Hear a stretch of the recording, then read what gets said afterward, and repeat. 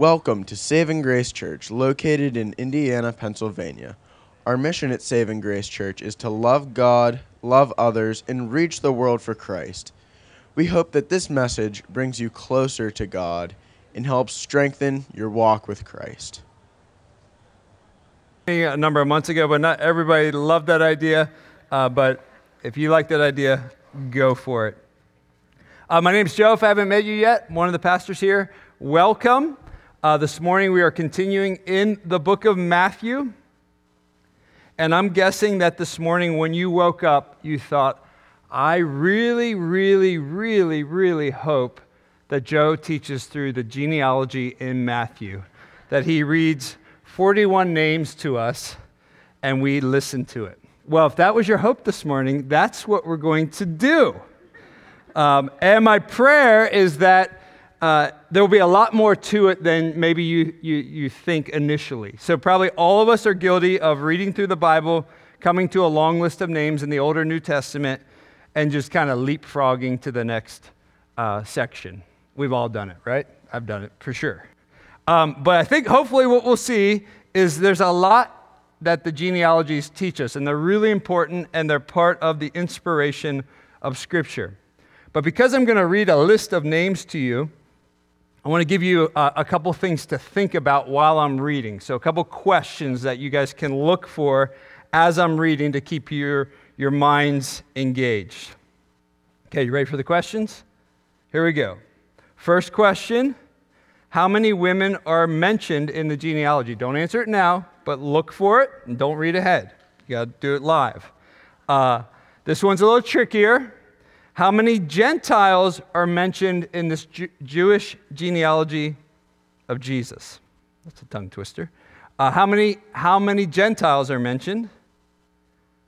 Okay, now you got to pay attention to this one. Do you notice anything strange about King Solomon's parents? The author of the book of Proverbs. So I'll say now. And whose name is mentioned twice? So, keep you engaged. You're looking for women in the Bible, in the genealogy. You're looking for how many Gentiles. You're looking for anything strange about King Solomon's parents. And see if anybody's name is mentioned twice. Okay, you ready? So we're going to read Matthew 1 through 17. And then we're going to just see some things that emerge from this genealogy. Matthew 1:1, the book of the genealogy of Jesus Christ, the son of David, the son of Abraham. Abraham was the father of Isaac, and Isaac the father of Jacob, and Jacob the father of Judah and his brothers, and Judah the father of Perez and Zerah by Tamar, and Perez the father of Hezron, and Hezron the father of Ram, Ram the father of, I practiced so many times, Amminadab, and Amminadab the father of Nahshon, and Nahshon the father of Salmon, and Salmon the father of Boaz by Rahab, and Boaz the father of Obed by Ruth. So if you're counting women, how many do we have so far? 3. We got 3. And Obed the father of Jesse, and Jesse the father of David the king. So that was 14 generations. Now we're going to see 14 more, and then 14 after that. Matthew groups them in groups of 14. And David was the father of Solomon by the wife of Uriah. It's one of the answers to your questions. And Solomon the father of Rehoboam, Rehoboam the father of Abijah, Abijah the father of Asaph, Asaph the father of Jehoshaphat, Jehoshaphat the father of Joram, Joram the father of Uzziah, Uzziah the father of Jotham, Jotham the father of Ahaz, Ahaz the father of Hezekiah, and Hezekiah the father of Manasseh, Manasseh the father of Amos, Amos the father of Josiah, Josiah the father, just a clue, another answer to one of the questions, of Jeconiah and his brothers at the time of the deportation of Babylon. So when the Jewish people were departed to Babylon, or taken to Babylon. And after the deportation to Babylon, Jeconiah was the father of Shealtiel, and Shealtiel the father of Zerubbabel, we'll say, and Zerubbabel, I think that's how you say it, the father of Abiud, and Abiud the father of Eliakim, and Eliakim the father of Azar, and Azar the father of Zadok, and Zadok the father of Ahim, and Ahim the father of Eliud, and Eliud the father of Eleazar, and Eleazar the father of Mathan, and Mathan the father of Jacob, and Jacob the father of Joseph, the husband of Mary, of whom Jesus was born, who is called the Christ. So all the generations from Abraham to David were 14 generations. From David to the deportation to Babylon, 14 generations. And from the deportation to Babylon to Christ, 14 generations. How'd I do? You have no idea how many times I listened to that and practiced that and still didn't go. I would give myself a C. So let's pray and we'll jump in. Lord, we know these names represent real people and real families and real extended families. And they represent your amazing grace and forgiveness and mysterious workings and ways. Holy Spirit, I pray that we would see your grace magnified through this extended genealogy. And we'd walk away just having hope for our own lives and our own families and a real confidence in you. And most importantly, just a gratefulness to Jesus for coming into this broken world to restore and redeem. And I ask for your help as I teach this passage, and we ask this in your name. Amen. All right, the title this morning is King of Kings. That's our theme of Matthew, a true story of sin, suffering, miracles, grace, and hope. This genealogy could be summed up as a true story of sin, suffering, miracles, grace, and hope. If you weren't here last week, we're going to start with some review, and then we'll get into some themes that emerge through the book of Matthew. But if you're wondering the answers to the questions, I don't want to leave you hanging. How many women are mentioned? 5. How many Gentiles are mentioned? It's possibly debatable, so it's either 3 or 4. There's a debate if all the women are Gentiles, so I would lean towards 4. But Bathsheba was married to somebody that was not Jewish, so it's a debate whether she was Jewish or not. So kind of a trick question. Notice anything strange about King Solomon's parents? Yeah, we'll get there. Yes, he was born to Bathsheba, who was the wife of Uriah before she was the wife of David. So it gets complicated, and we'll get into that in a moment. Whose name is mentioned twice? Is it mentioned twice? Because that's not the answer, but that might. Starts with a J. Jeconiah. So before the deportation to Babylon and after the deportation, he's actually in both sections of 14, the second and the third. And I see some of you don't believe me, so you're looking right now to see if that is true. Verse 11 and verse 12, check it out. All right, so let's do a little review from last week. Last week we looked at Matthew 1:1 and then went back into the Old Testament. So Matthew 1:1 says the book of the genealogy literally could be translated the origin of Jesus Christ, the son of David, the son of Abraham. And I read this quote last week. I'll read it again. Matthew's purpose for writing to followers of Jesus toward the end of the first century AD is to portray Jesus as God's authorized Messiah who teaches and enacts the reign of God, the rule of God, and who ushers in the kingdom through his self-giving ministry and death. So you could say the book of Matthew is about Jesus the King. And just a couple more things for review. Jesus, the name, means the Lord is salvation. Jesus Christ is the title for Messiah. It means king, anointed one. And so So Matthew wants us to know that Jesus is in fact the promised king of the Old Testament. And the title in verse 1 of the Son of David points to this king that would come from David's lineage, from David's line, that would be different than any other king that ever came on earth. And we looked at 2 Samuel 7, 12 through 13. When your days are fulfilled, David, and you lie down with your fathers, meaning he dies, I will raise up for you an offspring after you, who shall come from your own body, and I will establish his kingdom. Now listen to this. He shall build a house for my name, and I will establish the throne of his kingdom forever. So this king is going to be different in the fact that he is going to be eternal. He's going to live forever, and his rule and reign for his people will be eternal as well. And we see that unfold in the book of Matthew. Then the last review from last week, he's the son of David, the son of Abraham.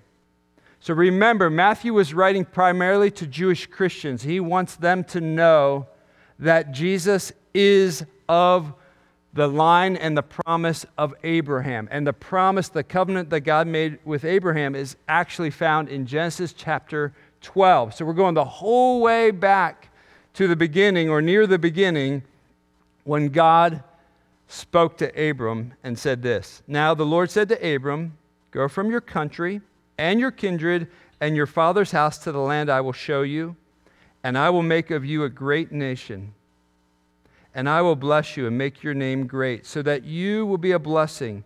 I will bless those who bless you, and him who dishonors you I will curse. And in you all the families of the earth will be blessed.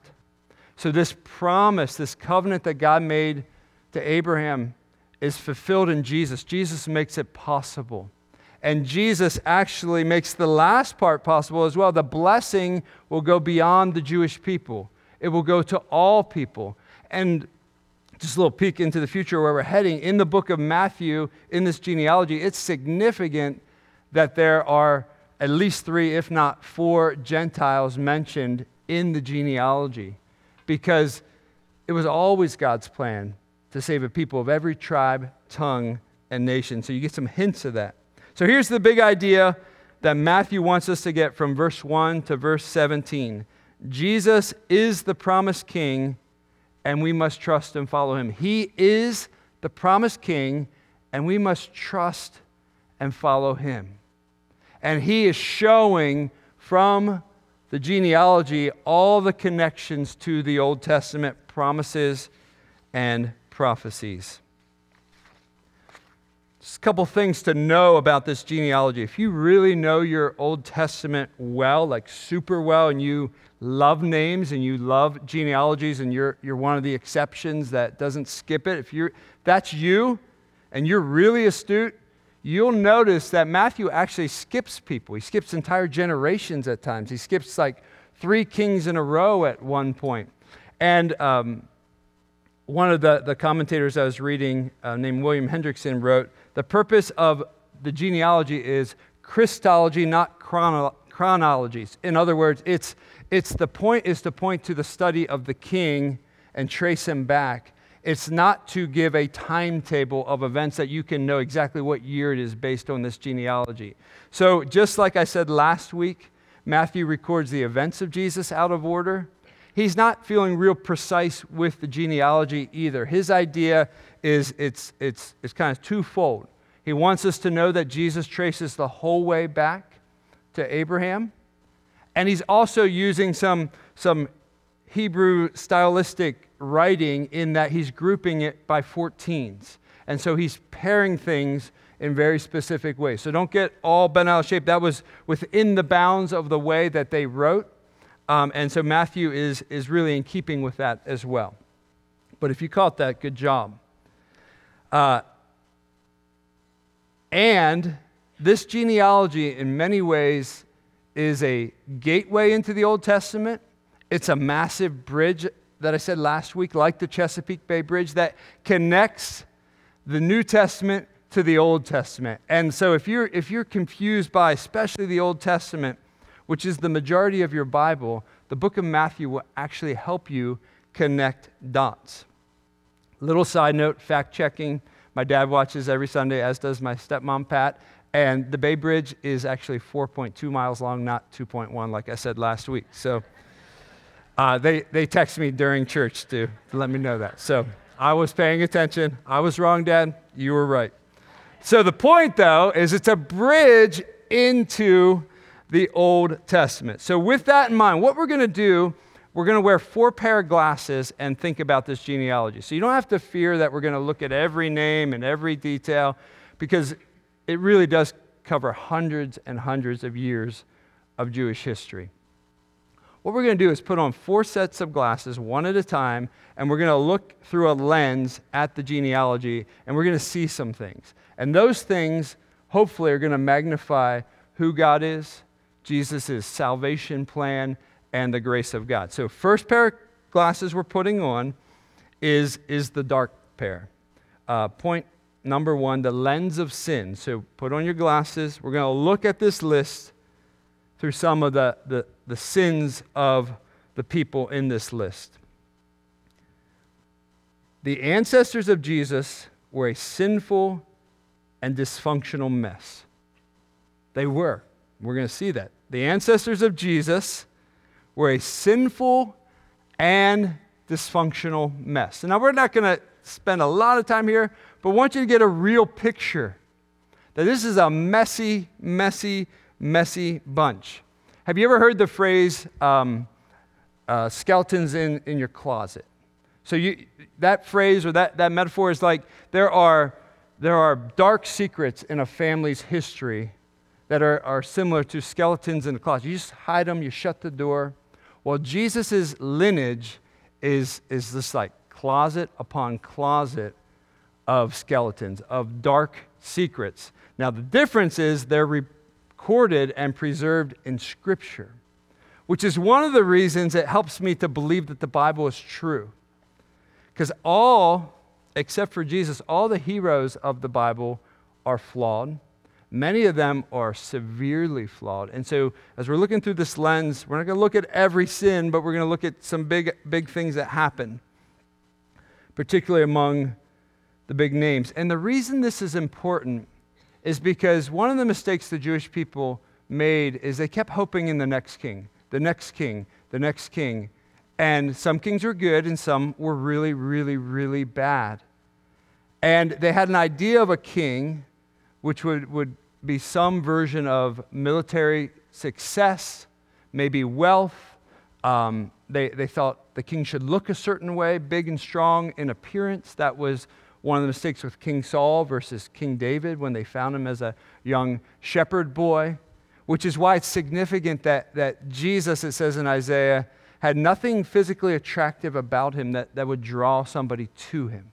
See, God's way of doing things is very, very, very different. So let's just look at a few. So Abraham, he was a liar. At times he lied. So God spoke to him.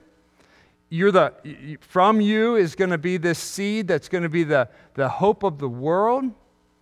And so, that happens, and not too long after that, he starts lying and saying that Sarah is not his wife, but is his sister. So this is Abraham. This is the guy.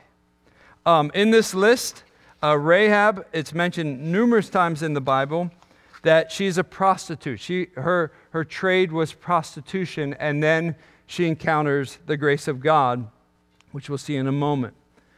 Jacob, whose name was changed to Israel, was a deceiver. He and his mom came up with a plan to even steal his birthright. King David, who wrote about half of the Psalms, if not more, committed adultery, and not only that, conspired to murder Bathsheba's husband who he had committed adultery with. So he not only sinned in adultery, but then he conspired to have him murdered and put him at the front of the battle, and he indeed was killed. Bathsheba committed adultery with David while her husband was fighting in battle. So they both sinned. Solomon, for those of you who have history of addiction in your own personal life or in your own family, Solomon indulged in every pleasure known to man. And you can read that in the Bible, and you get the idea that this is a man who at certain points of his life, for decades I would say, was enslaved to his passions and desires. It says in Ecclesiastes 2:10, "And whatever my eyes desired, I did not keep from them. I kept my heart from no pleasure, for my heart found pleasure in all my toil, and this was my reward for all my toil." In other words, I deserve this. So you'll see all kinds of messy things about Solomon's life. Opening another closet. This closet's even more disturbing. Tamar in the genealogy disguised herself as a prostitute and ended up having 2 twin sons with her father-in-law, Judah, like the tribe of Judah. So that the 2 sons that are mentioned here are hers from Judah, and she disguised herself as a prostitute. That's some serious skeletons in the closet. Many of the kings did evil before the Lord. And in fact, if you read in the Old Testament, one of the reasons of the Babylonian captivity was just because of the ongoing rebellion of the Jewish people. Now you might be thinking, does he know it's Christmas? Does he know like this time of year guests come? And does he know that? He has to know that. He's been a pastor for a while. He should know that. What's he doing up there? Here's the point. This is probably one of my biggest burdens, that people get all confused about what Christianity really is. See, it's not just Jesus' lineage that has skeletons in the closet. It's not just Jesus that has a messy family history. Since the beginning of time when Adam and Eve sinned, sin went into the world. And so we've all been marred and affected by it. We really have. And we were born with a sinful nature.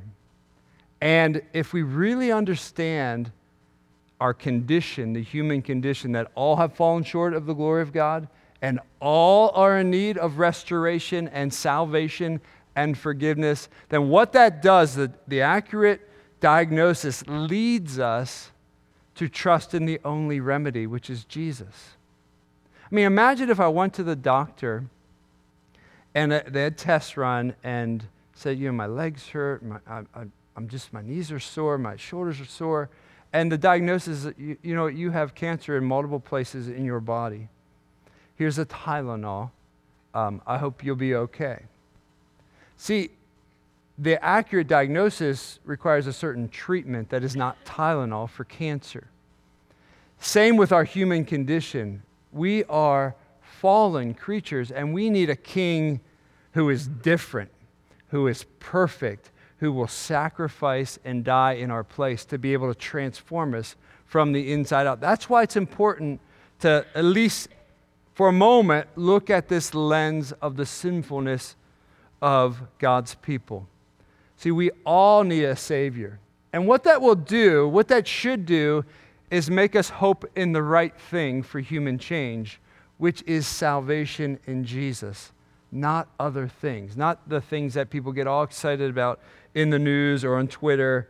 No, the answer to the human condition is Jesus Christ alone. And Matthew wants us to trust in that. What's interesting about Matthew, if you're a writer, and some of you I think like to write, if you're writing a book, this isn't the opening. This isn't the catch line, the gripping line that you would start with.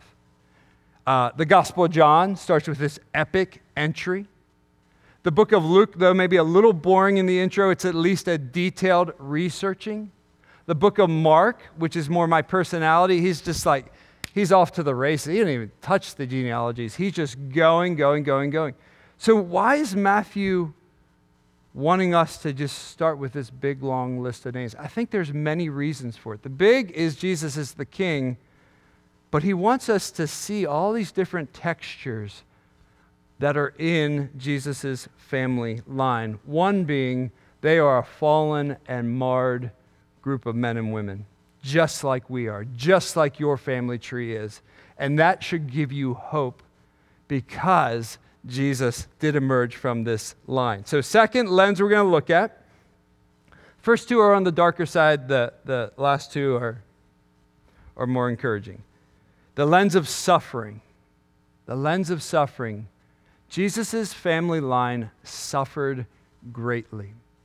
If you live any amount of time in this world, you will experience some degree of suffering. And that's not because you sin necessarily, it's because you live in a fallen and broken world that has been marred by sin. Our bodies are broken. Our minds can be broken at times. Suffering is part of the human condition. The suffering can happen in physical form. It can happen in threats from opposing nations, we'll see. It can happen with the guilt and shame of sins done to us or sins that we have participated in. Let me just give you a few examples of God's people suffering that are in this family tree. Sarah, Abraham's wife, she carried the burden of being barren until she was 90 years old. So the shame of that, the ridicule of that, the mocking of that, the whispering of that when she walks around, when she's out and about, the whispers would have happened. Oh, I thought this was Abraham and Sarah. They were going to have, the hope of the world, and she doesn't have a baby, and now she's almost 90 years old. Look at her. That would have been a burden, especially in biblical times. That would have been a burden and a shame and a suffering that was prolonged. Ruth, who marries Boaz, she was a widow, so she lost her husband. Her husband died at a young age when she was relatively young as well. She was not Jewish. She left her home country to nobly care for her mother-in-law, and then she ends up getting married, and not only getting married, but becoming part of the family line of Jesus, the King of Kings. But she suffered. Let's not forget that the Israelites were enslaved for 400 years before they got rescued and delivered. There are bleak times in God's people's history. How that should encourage us is God never loses sight of his people. He never fears what's happening. He's fully over it and committed to working through it. Even King David lived in caves at times.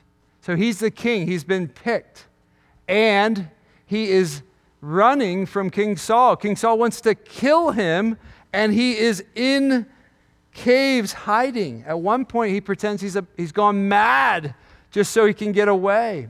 That's the king. He suffered greatly. There was a split between the Jewish people, between the northern and southern kingdoms. The people of God were divided. Eventually, their rebellion resulted in being held captive by Babylonians and taken to another country. This is the hope of the world, God's people, and it's just crumbling and falling apart. I want you to imagine this. So Jeconiah is mentioned twice. He's 18 years old. He becomes king for the next about 37 years.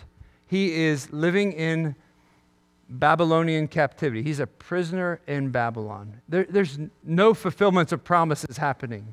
Eventually, he gets added back to the line, and a child comes through his line. But for 37 years, it looks dark and bleak. Not long after that, the Temple of Solomon, that beautiful temple that's described in the Bible that Solomon took years to build and oversee, it's just taken down to the ground. It's totally decimated. This is the dwelling place of God. See, we're not Jewish, so we can't quite feel these things. I want you to imagine that all of us are taken captive out of the United States of America, and in our captivity, we see a news flash, and the White House is just devastated. It is no more. It is just ruins and dust. So you're a U.S. citizen, you're living in a foreign land, and the symbol of America is gone. That's actually less than what they would have felt, because this was the dwelling place of God himself. So all hope seems to have been going away and fading. If you trace from the Old Testament, if you trace from King Solomon and then forward, you'll just see this decline that just happens with the Jewish people, to the point where William Hendrickson says that when the Babylonian captivity happened, when the Jewish people were taken from the promised land, it's like an eclipse went over all the promises of the Messiah. It got dark. The lights went out, humanly speaking. And so it's important to see God's people through that lens. And yet God still eventually was working. And eventually there's a promise that there's going to be this something's going to spring from this stump of Jesse, this tree that's been cut down. There's going to be a sprout. And Jesse, King David's father, who then Jesus comes through that line. It happens. See, God doesn't miss your suffering. He's filled with compassion. He's filled with grace. He's filled with mercy. Some of you have very difficult lives right now. You have internal struggles, you have external struggles, you have physical struggles, you have relational struggles, you have family struggles. And the glitz and glamour of Christmas seems to magnify that to a degree, and it's discouraging. Here's what you need to know, that the Lord is at work. The Lord loves you. The Lord will see you through yet another difficulty. And one day, you will be with Jesus forever if you've trusted in him. He's going to wipe away every tear. He's going to take away every burden. There will be no more sadness, no more sorrow. So it's important that we understand the lens of suffering that the Jewish people went through, that God's people continue to go through to this day. See, real Christianity is not plastic. It's not come in and act like you're something that you're not. No, we come in messy. We own that messiness. And over time, Jesus transforms us, and he changes us, and he restores us, and he fixes what's broken. But in the ultimate sense, that perfect restoration will be when Jesus comes back the second time. The second advent is what we're looking really forward to, when he's coming back. Like Dave said during communion, he will return. All right, let's put on a new set of glasses. The lens of grace. So now it's going to get brighter. So if we're outside, dark clouds were in, rain was happening. Now we're in Florida. It's getting sunny. Let's wear our glasses. The lens of grace. The ancestors of Jesus were recipients of undeserved grace and mercy. So we got to understand the brokenness to see the beauty of the grace of God. I mean, starting with Abraham, he was just chosen from God. He wasn't Jewish. He was picked out, called, and asked to follow God, and he did. And from that came the Jewish people. That is all because of grace. King David was the younger brother of many brothers. And so even after King Saul had disqualified himself from being king, and Samuel is sent to Jesse's house to find the king that will come from Jesse's family, big strong brother, one after another comes in. That's got to be the guy. He's ripped, he's tall, he's handsome. That's got to be the guy. No, that's not the guy, the Lord says. Next guy, he's not quite as tall, not quite as strong, but he's still pretty solid. He's got abs. Maybe that's the guy. No, that's not the guy. Got any other guys? So they're working through the family line. Oh, that guy, the little brother who is the shepherd boy, he's the guy? He's the one? Yeah, he's the one I want you to anoint as king. That's the grace of God. Even in David's notorious sins, he experiences forgiveness and cleansing. If you're interested, read Psalm 51. It's David's kind of coming clean with the Lord. The Lord forgave him of his sins and restored him. So there's grace. King Solomon, after all his wild years, seems to have returned near the end of his life and gotten right with the Lord. Rahab, who first meets some of the trained Jewish spies who are going to come in and scout out the promised land that God's about to give them, she encounters them. She has an awareness and has heard about this God who is all-powerful and is the true God. And so she ends up hiding the spies in her house, in her home, and comes to faith. And she is mentioned numerous times in the Bible, but surprise of her life, she becomes in the family line of Jesus himself. The grace of God came into Rahab's life. And there are so many foreshadowings in the Old Testament of the New. I mean, think about it this way. If you're familiar at all with Matthew, Mark, Luke, and John, Jesus got messy with people. Jesus came to seek and save the lost. Jesus risked his reputation with the religious leaders of the day because he associated with prostitutes and tax collectors and sinners of every sort. See, Rahab's a foreshadowing of that. Listen to what Luke records in Luke 5, and he actually records this about Matthew, who wrote the book of Matthew, also known as Levi. And Levi made him a great feast. This is when Levi encounters Jesus, who is the author of Matthew, in his house. And there was a large company of tax collectors and others reclining at the table with them. It was a wild bunch. By many, by the religious people, it was a despised bunch. And there's Jesus sitting right in the middle of that wild, messy bunch. He came to seek and save the lost. And the Pharisees and the scribes grumbled at the disciples and said, "Why do you eat and drink with tax collectors and sinners?" And Jesus answered them, "Those who are well have no need of a physician, but those who are sick. I have not come to call the righteous, but sinners to repentance." See, Jesus knew why he came to earth. He knew his own family tree. He knew his family history. He knew how many skeletons were in the many closets of his history. And that's the point. That's why he came. So no matter who you are, no matter what you've done, no matter how messy and broken your family is, there is grace. There is a powerful Lord and Savior who has conquered sin and death, who can take what is broken and restore it. He can bring real, genuine change and forgiveness. That he's notorious for doing that. So even Judah and Tamar, so you got a father-in-law and a daughter-in-law, they're the recipients of undeserved grace and mercy. Their children, twins, end up in the family tree of Jesus. I mentioned Jeconiah earlier. The reason that scholars believe he's mentioned twice is because in some ways he had kind of two different lives. So verse 11, Jeconiah is king taken to Babylon. He eventually returns. So he had, let's say, no hope in Babylon for 37 years.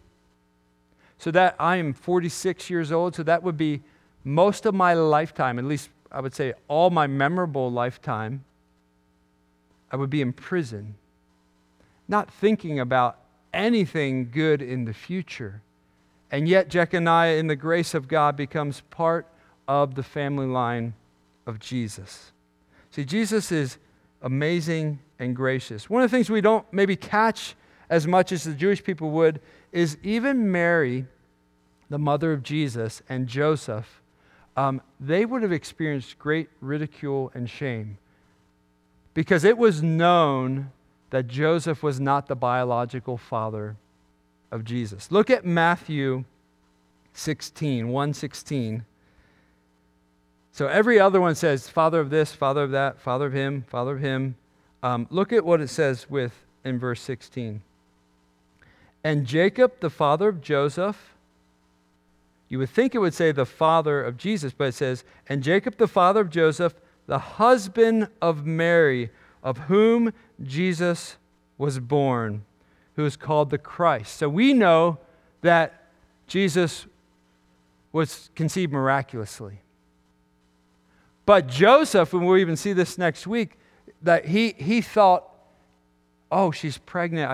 I'm gonna step away because I was not involved. And yet then the Lord speaks to him and says, no, this is a miracle, and Jesus is your son. He's on the line of the Messiah, which you are, Joseph. And so here you go. And so they would have had the shame of that and the reputation of that probably for their entire lives. And yet they knew the truth. God had sent angels to both of them. And so they were very clear that this is a calling God had on their life. And so not only did they have some shame and suffering, but they had experienced the grace of God as well. Listen to how Mary responds. While she's pregnant with Jesus, she knows he is going to be the Savior of the world now. And listen to what she says. I love this section of the Bible. So she's with Elizabeth, and Elizabeth is the mom of John the Baptist. This will mess with your theology, but somehow John the Baptist is filled with the Holy Spirit inside of his mom before he was born, before he trusted in Jesus. So that's happening. It was unique. But this is what Mary says. My soul magnifies the Lord, and my spirit rejoices in God, my Savior, who happens to be the baby inside of her womb. For he has looked on the humble estate of his servant. For behold, from now on, all generations will call me blessed. She understood the magnitude of what was happening. For he who is mighty has done great things for me, and holy is his name, and his mercy is for those who fear him. From generation to generation, he has shown strength with his arm. He has scattered the proud in the thoughts of their hearts. He has brought down the mighty from their thrones and exalted those of humble estate. He has filled the hungry with good things, and the rich he has sent away empty. He has helped his servant Israel in remembrance of his mercy, as he spoke to our fathers, to Abraham, and to his offspring forever. The exact age of Mary is unknown, but most think she was very young. She was a young teenage mom who God chose out of all the teenage moms in the world to bear and carry Jesus, the Savior of the world. That only happened because of grace and mercy. And Joseph, her husband, was an upstanding man, and he took the responsibility to be the dad, the human dad of Jesus, who was fully God and fully man. Imagine, we don't have too many things that are super valuable that I can think of right now, but imagine like if you had a car that was worth $300,000. That alone, like you're driving, you're feeling nervous, especially if you don't have money to fix it. So somebody gave it to you, and you'd feel this privilege and responsibility. Imagine if you had a diamond that was worth $10 million. You'd watch over that and with great care and be very careful. They have been entrusted as a baby, the Savior of the world. That's a major responsibility. They took that very, very seriously. And they became Jesus' parents all because of the grace of God. Last pair of glasses, the lens of divine intervention. The ancestors of Jesus were recipients of miraculous divine intervention. Andrew, you don't have to show these passages. I'm just going to mention them. The first is this. The fact that Isaac was born is a total miracle and really a foreshadowing of Jesus to come. So remember, Abraham was 100. His wife Sarah was 90 when Isaac was born. She had given up all hope of being a mom, and God surprised her, and she laughed. Yeah, who would have thought in my old age I would have a baby? And yet that was a miracle. That was God answering and fulfilling the promise that he made to Abraham. And he did it in a supernatural way, which points to a greater miracle that would eventually happen. But another miraculous divine intervention happened with Isaac. So he's the hope of the future. He's the line that Jesus eventually is going to come through. And what does God ask Abraham to do? I want you to sacrifice your son Isaac. Abraham obediently goes through with it, has everything ready to sacrifice Isaac, and then God intervenes and provides a substitute. A ram in the thicket is caught and takes Isaac's place. Another foreshadowing of a greater substitute that would come in Jesus Christ. And then the miracle of miracles is the conception of Jesus. Fully God, fully man, and he is being carried by Mary. Miraculous divine intervention so that he could be of the line of the king, he could be absolutely sinless, and he grew up fighting and opposing sin in every way, and then he died on the cross as a payment for our sins. So as we come to a close here, here's just some big takeaways I see, applications of just what jumps out in this genealogy. Hope in Jesus, not in kings, politicians, pastors, church leaders. Hope in Jesus. He's the only one who will never fail you. That doesn't mean there can't be decent people in all those categories, but oftentimes they're not, and Christians get confused. So put all your chips in Jesus alone. Another takeaway, God is notorious for working despite the sins of men and women. He is shockingly gracious and forgiving. As Marcy shared this morning, we should be shockingly gracious and forgiving towards others because we've received shockingly amazing forgiveness from the Lord himself. If your family is messed up, take heart. God's grace and power can transform and restore the most broken, messy lives.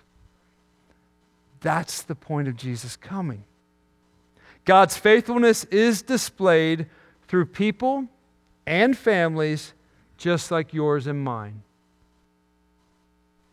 So the question is, do you believe that? God's faithfulness, God's grace, God's mercy, God's power is displayed through messy lives just like yours and mine.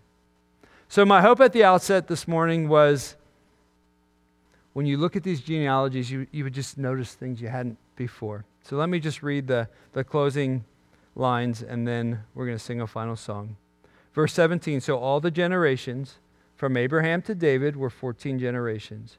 From David to the deportation to Babylon, 14 generations. And from the deportation to Babylon to the Christ, 14 generations. Let's stand and pray, if the band could come up.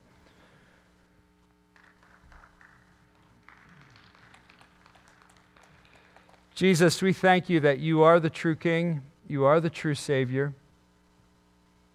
And Lord, we all need you. And some of us are very aware of our need, and others are completely blind to it. For those who are blind to their need, I pray they would see it and see you as the answer and the hope.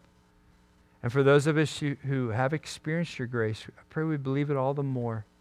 And I pray as we are out and about during this Christmas season, we would bring the hope of Jesus to those who are hurting and suffering and pain and messy like we are, and give us great love and compassion.